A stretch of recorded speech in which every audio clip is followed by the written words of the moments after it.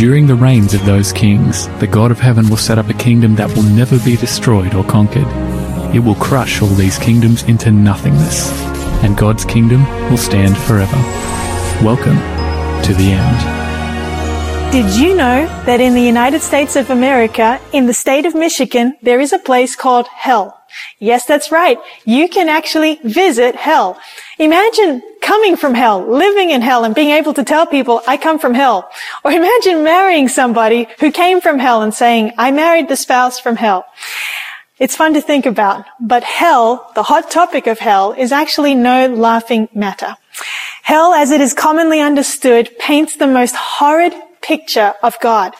In June of 1987, the United Nations Convention Against Torture was convened, and it adopted a covenant between nations. And this covenant is an extremely important agreement. Why?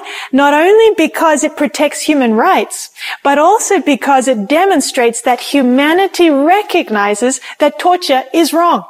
Torture doesn't harmonize with justice. A person who engages in torture is someone who is mentally ill at best and willfully evil at worst. And yet today, many Christians even believe that God is more inhumane than the most hardened human, a cruel tyrant even, willing to torture people forever and ever.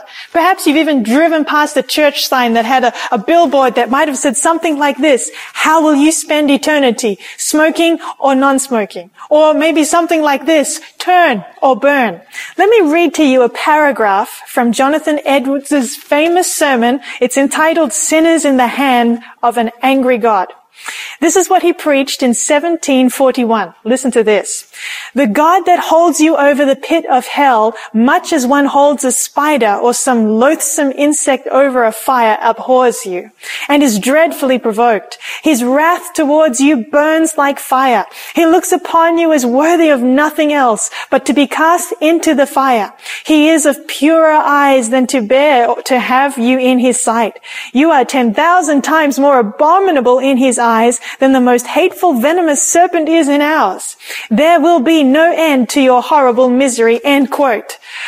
What a horrendous picture of God. And I'll be honest, it makes me feel sick. Does God hate sinners and love to see them burn? Are humans really more humane than God? You need to know right now that this is not the teaching of the Bible. Sadly, many preachers have presented this picture of God from their pulpits, and millions of people have turned away from Christianity in disgust. In fact, the misunderstanding of hellfire has created more atheists, agnostics, infidels, and skeptics than any other misrepresented topic in the Bible. Perhaps you've even heard of Robert Ingersoll. He became known as the great agnostic. He was taken to a revival meeting as a little boy where he heard a preacher say that babies would be burning and tortured in hellfire forever. As a young little boy, he left that meeting, went home that night, went outside, looked up in the sky and said this: if that's what God is like, then I hate him. And Robert spent the rest of his life fighting against God and religion. What is the Bible's truth about hell? Can we see God's love in it? Will we ever see the end of evil, or does it never end? I have good news for you right now. This version of hell that Robert heard is not the version of hell that was taught by Jesus or the version that we find in the Bible. In 1 John chapter 4 and verse 8, the Bible says, God is love. That is why whenever it comes to motivating us, God doesn't go to fear. He wants us to love him. He tries to awaken that love in us by love. His character is actually that of a loving father. Listen to 1 John 4:18. The Bible says there is no fear in love, but perfect love casts out fear, because fear involves torment. There is no fear in God's perfect love. The fear of hellfire will never be strong in us to keep us faithful to Jesus. Only love for him can do that in us. And so the Bible teaches us that God, who is love, is also a God who is just. Really, the mercy and justice of God, they're two sides of the same coin. And I often thought when I was growing up, my parents pictured this to me. My mom always reminded me of God's mercy and love and grace, and my dad often reminded me of God's justice. But both of them loved me, but it's two sides of the same coin. You see, in Nahum chapter 1, verse 3, the Bible says this: "The Lord is slow to anger and great in power, and will not at all acquit the wicked."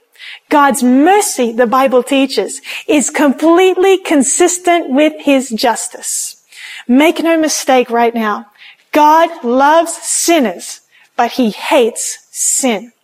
Why does God hate sin? Because sin hurts his children. It's a little bit like me saying, I love happy marriages, and therefore I hate adultery. God's hatred for sin is proportionate to his love for sinners. The reason why his hatred for sin is so great is because of his love for sinners being so strong. God knows that sin is flammable, it's dangerous, it's combustible. God's love and mercy therefore compels him to separate sin from sinners so that he can destroy sin from the universe without destroying the sinner. And as we near the end of time, as I read my Bible, I realize that this is what God is longing to do in your life and in mine. He does this not by forcing us to separate ourselves from sin, but by loving us. In fact, listen to what Jeremiah 31 verse 3 says. "The Lord has appeared of old to me, saying, yes, I have loved you with an everlasting love. Therefore, with loving kindness, I have drawn you." God seeks to draw us away from wickedness by cords of love, by his own love. In fact, the death of Jesus on the cross of Calvary for us is meant to put into your heart and mine a love for Jesus and a hatred for sin. So what is hell? Well, the word hell appears 54 times in the Bible. In the Old Testament, it appears as the word Sheol, which means grave, and that's 31 times. And in the New Testament, it comes from two words, Hades, which means the grave, and that's 11 times, and Gehenna, which means a place of destruction, and it's mentioned in that form 12 times. Now, the word Gehenna, by the way, just by interest, it means the Valley of Hinnom. And essentially, this referred to a garbage dump that was just outside the south of the city of Jerusalem. In the Old Testament, children were sacrificed to the pagan god Moloch in this place, the Valley of Hinnom. You can find that in Jeremiah 32, verse 35. It was the common cesspool of Jerusalem. The dead bodies of animals and sometimes even people were thrown here where the fires would be smoldering, and anything that wasn't consumed by fire, well, it was consumed by the maggots that were there. Jesus would have constantly passed by this valley in his day, which is why he uses this valley as a vivid object lesson to represent the total annihilation, the end of the wicked at the end of time. Hell, if I can say it this way, is really the ultimate, complete, final separation from God. This is why Jesus said in Matthew chapter 10 and verse 28, "And do not fear those who kill the body but cannot kill the soul, but rather fear him who is able to destroy both soul and body in hell." And the word hell he uses here is the word Gehenna. So when does hell take place? Let's see what the Bible says. Matthew chapter 13 verses 49 and 50 says this, "So it will be at the end of the age," this is Jesus speaking, "the angels will come forth, separate the wicked from among the just, and cast them into the furnace of fire. There will be wailing and gnashing of teeth." According to Jesus, the wicked are destroyed in the fire at the end of the world. Did you catch that? That's what we just read in the Bible. This means that there is no hell burning right now. 2 Peter chapter 2 verse 9 also says, "The Lord knoweth how to deliver the godly out of temptations," I'm reading from the King James here, "and to reserve the unjust unto the day of judgment to be punished." That was in the future tense. It's not present tense, future tense. 2 Peter 3 verse 7 says, "But the heavens and the earth, which are now preserved by the same word, are reserved for fire until the day of judgment and perdition of ungodly men." When is God's day of judgment? John chapter 5 verses 28 and 29, Jesus says, "Do not marvel at this, for the hour is coming in which all who are in the graves will hear his voice and come forth, those who have done good to the resurrection of life, and those who have done evil to the resurrection of condemnation." We know that when Jesus comes, there is a resurrection, but the Bible speaks of two resurrections. So where will hell take place? Let's put this all together. In Revelation chapter 21, John sees the holy city coming down from God out of heaven to earth at the end of the 1,000 years, which we have just studied with Lyle. As the holy city descends, the wicked are raised to live a second time to face their final judgment. It says they, this is the wicked, went up on the breadth of the earth and surrounded the camp of the saints and the beloved city. And fire came down from God out of heaven and devoured them. Wow. Did you catch that? The Bible says that the wicked are on the earth, and it says that fire comes down from heaven, out of God from heaven, and it devours them. So when my husband devours a meal, there's just nothing left. What the Bible is trying to communicate to us here is that fire brings finality, and God is actually using this as a purifying agent. In fact, in Hebrews chapter 12, verse 29, we are told that our God is a consuming fire. The fires of hell are the presence of God in his holy righteousness, consuming and destroying sin completely, not half-heartedly, but completely at the end. The wicked are resurrected the second time to face their final judgment. Revelation 20 verse 6 says, "Blessed and holy is he who has part in the first resurrection. Over such the second death has no power, but they shall be priests of God and of Christ and shall reign with him 1,000 years." So to put this all together, you have the first death, which the Bible speaks of, and this death is the result of sin. It's the result of living in a sinful world. When you read a newspaper, you see the obituaries. This is the first death that the Bible describes.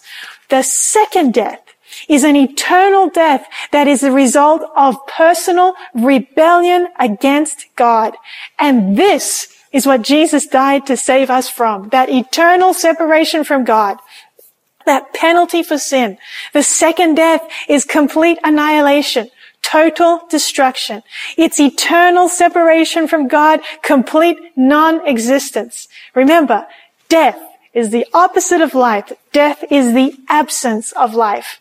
And as I said before, God uses hellfire, not as for the purpose of punishment, but for the purpose of purifying this universe from the pandemic of sin. The Bible says in Revelation 21 verse 8, "But the cowardly, unbelieving, abominable, murderers, sexually immoral, sorcerers, idolaters, and all liars shall have their part in the lake which burns with fire and brimstone, which is the second death." Oh friends, our loving God has done everything he could to save the lost, but that they made a decision, an eternal choice against Jesus. He lets us choose. That's his nature, because God is love, and there is no force in love. God knows that those who reject him, they just wouldn't be happy in heaven, because heaven would be a place of torture to them. Why? Because the things that they love would not be there. And if God is going to take them to heaven, they would rebel there. Allowing the wicked to be destroyed is merciful. Some people think that Satan will be around stoking the fires of hell. But guess what? He is going to die the second death as well. The Bible says he will be fuel for the fire. In Revelation 20 verse 10, it says, "The devil who deceived them was cast into the lake of fire and brimstone, where the beast and the false prophet are." And actually, hell was never intended for people. Listen to what Jesus says in Matthew 25 verse 41 rather. "Then he will also say to those on the left hand, 'Depart from me, you cursed, into the everlasting fire prepared for the devil and his angels.'" This is why God, when he speaks of Satan in Ezekiel 28 verses 18 and 19, he speaks in the past tense. Listen to this. God says, I brought fire from your midst. He's speaking to Satan. It devoured you, and I turned you to ashes upon the earth. You shall be no more forever. Satan's future destruction is as good as done. The destruction of the wicked will be done to put an end to sin, suffering, disease, and death in this universe. Revelation 21:27 again reminds us that there shall by no means enter into it, that is speaking of the home of God, anything that defiles or causes an abomination or a lie, but only those who are written in the Lamb's book of life. Oh, I want to have my name in the Lamb's book of life. And I can, the moment I accept Jesus as my Savior. You see, to ensure the eternal security of this universe, God must destroy sin. And I thank God that our God is able to bring an end to the pandemic of sin. What will happen to the wicked in hellfire? Listen to what the Bible says.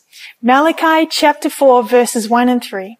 For behold, the day is coming. That's future tense. Burning like an oven, and all the proud, yes, all who do wickedly will be stubble.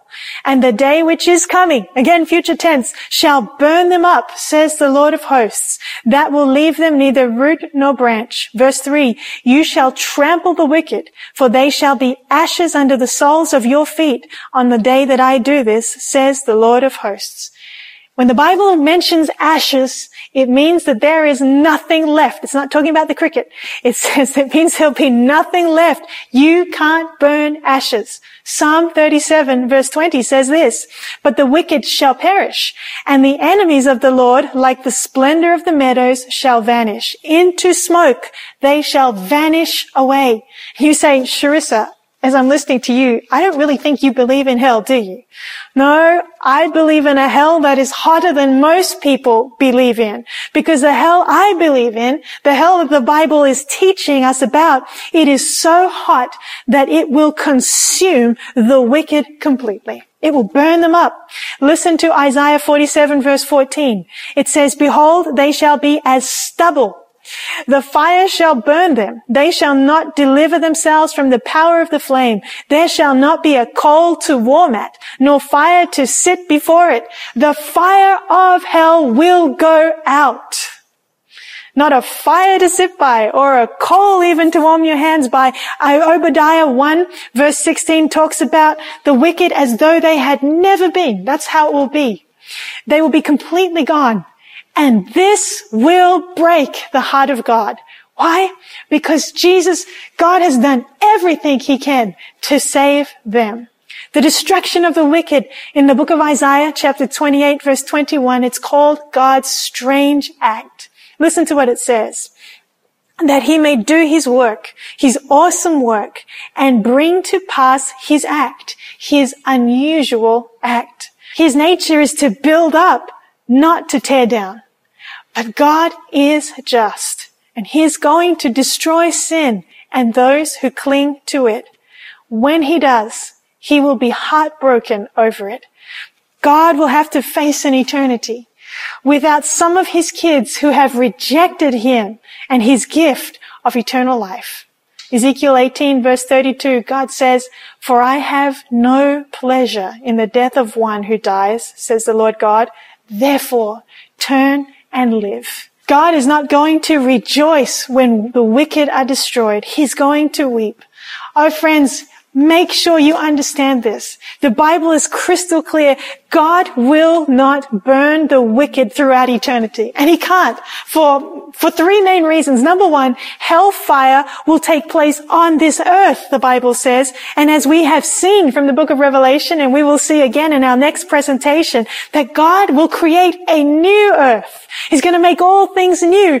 God can't make all things new if the wicked are still burning on this earth for all eternity. And besides, in Revelation 21 verse 4, it says that God will wipe away every tear from their eyes. There will be no more death, nor sorrow, nor crying. There shall be no more pain, for the former things have passed away. If there was hell on this earth, you would expect pain. You would expect crying. But Jesus says that will be no more in the earth he makes new. Secondly, hell can't burn forever because, as we have seen, God is love and God is just and God is fair. The punishment of someone for eternity would not fit the crime that they had committed. Think about it. Cain killed his brother Abel in the book of Genesis. That was around 6,000 years before a man named Hitler led millions of people to death. But if when a person dies, they went straight to hell, then that would mean that Cain would be burning in hell for 6,000 years longer than Hitler for a much lesser crime.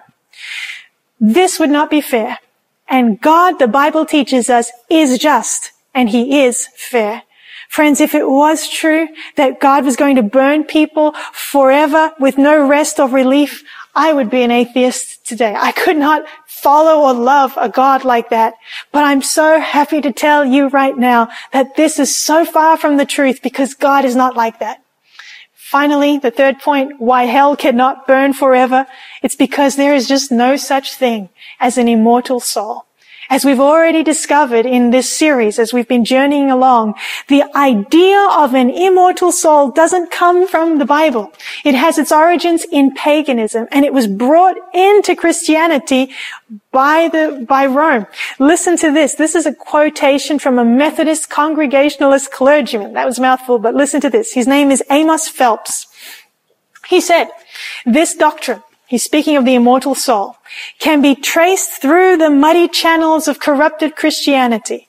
The Protestants borrowed it from the Catholics from the Pharisees from the pagans, and the pagans from the old serpent who preached the doctrine amid the lowly bowels of paradise to an audience all too willing to hear and heed the new and fascinating theology, you shall not surely die. And if you start off with a faulty premise, you'll end up with a faulty conclusion. Friends, if the Bible is right, and if immortality is truly a gift that Jesus will give us when he comes, then hellfire cannot be burning forever and ever because the wicked do not have eternal life. In order to burn forever, you must live forever. And John 3:16, that beautiful verse, it says that only those who believe in Jesus have eternal life, not those who reject him. And so the contrast that the Bible makes is between eternal death and eternal life.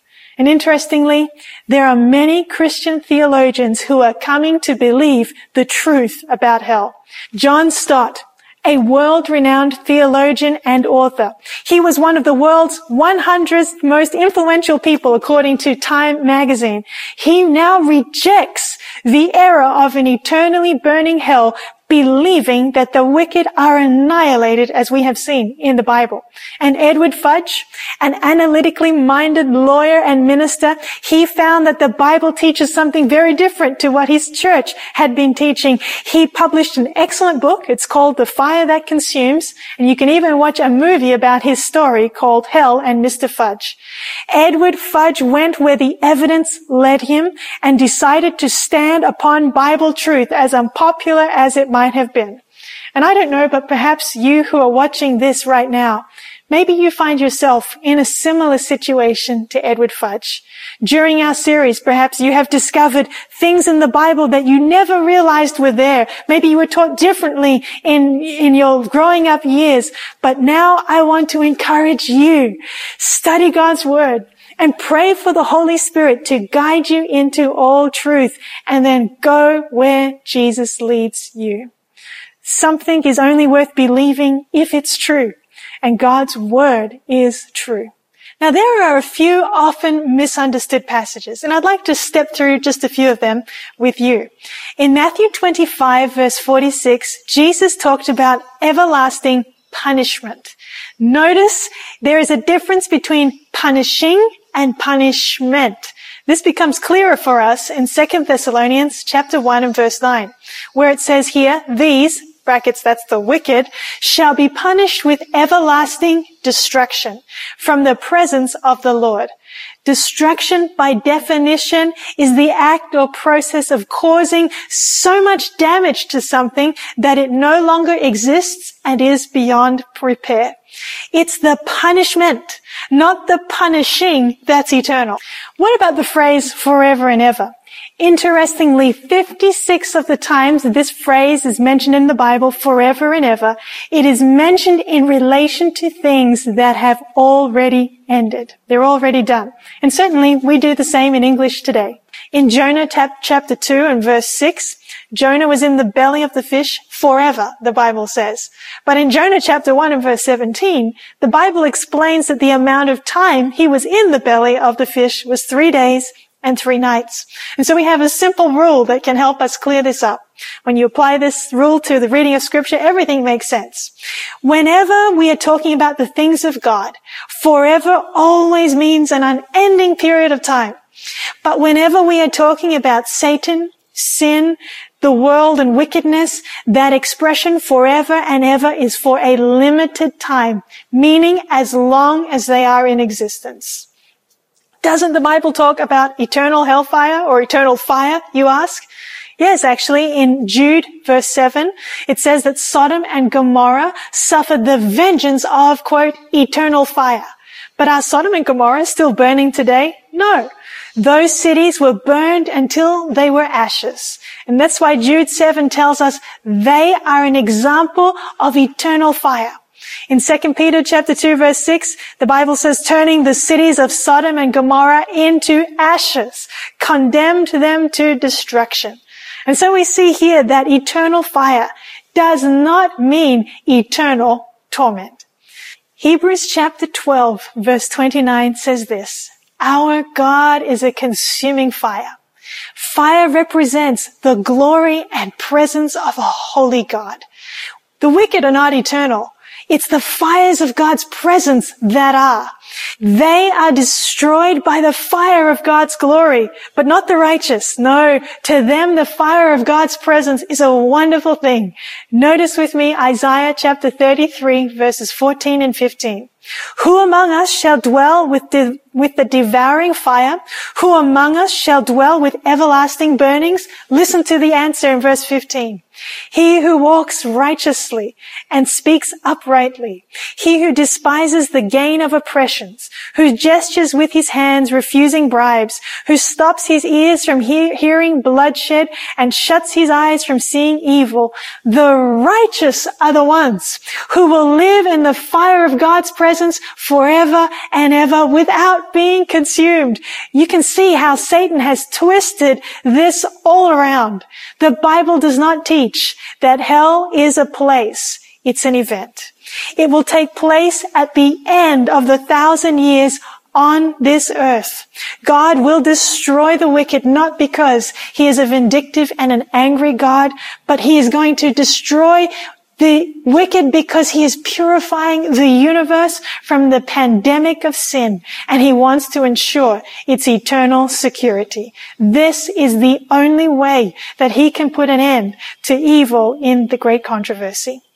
Friends, at the end of the 1,000 years, before the wicked are destroyed, I imagine that with tears, God is going to weep and he's going to speak to his children and he will say, I wanted to draw you to myself. I wanted to embrace you. I love you. I had such wonderful plans for your life, but you rejected me. You closed your heart to me. And as the wicked examine the record of their lives and they will see that God has been faithful to them, they will say, Lord, you did do everything. I am not lost because of something you have not done for me. I am lost because of me. I have rejected you. And as the fire devours them, God himself will weep. In Song of Solomon, chapter 8, verse 9, the Bible says, for love is as strong as death. Its flames are a flame of fire, a most vehement flame. The destruction of the wicked is God's last manifestation of love toward the lost. It's almost as if God gives them a final embrace and they just can't handle his presence. Nahum 1 verse 9 says, affliction will not rise up a second time. God promises that sin will never again rear its ugly head.